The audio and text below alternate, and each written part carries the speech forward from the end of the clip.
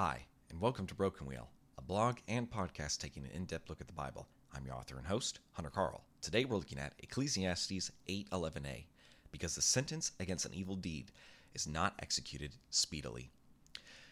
Katie and I are working through reading the Bible together this year. We both read it cover to cover, but not together.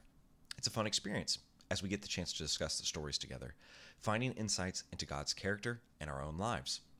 The morning that I'm writing this, I read the story of Sodom and Gomorrah, which I think is probably the most famous story of God's wrath. In a few short paragraphs, Old Testament God obliterates a whole town with literal sulfur and fire from the heavens. Why the extreme punishment? Well, a few angels went in to have a meal with Lot, and every man in the city decided it would be a good idea to force themselves upon them. Not exactly a hospitable welcome. That makes God mad, so he nukes them.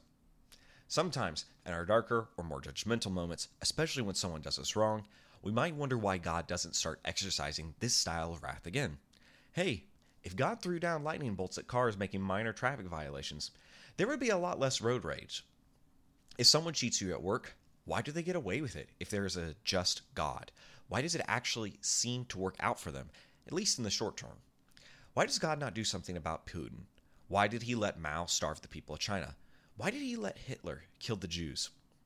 What's keeping him from doing another Sodom and Gomorrah? Is he scared? Losing his touch? Did Jesus coming make his trigger finger relax? I'm obviously being a little sarcastic, mainly because God's ways are not my own. How in the world are we supposed to understand them? Here's something I think we miss in our memory of the Sodom and Gomorrah story.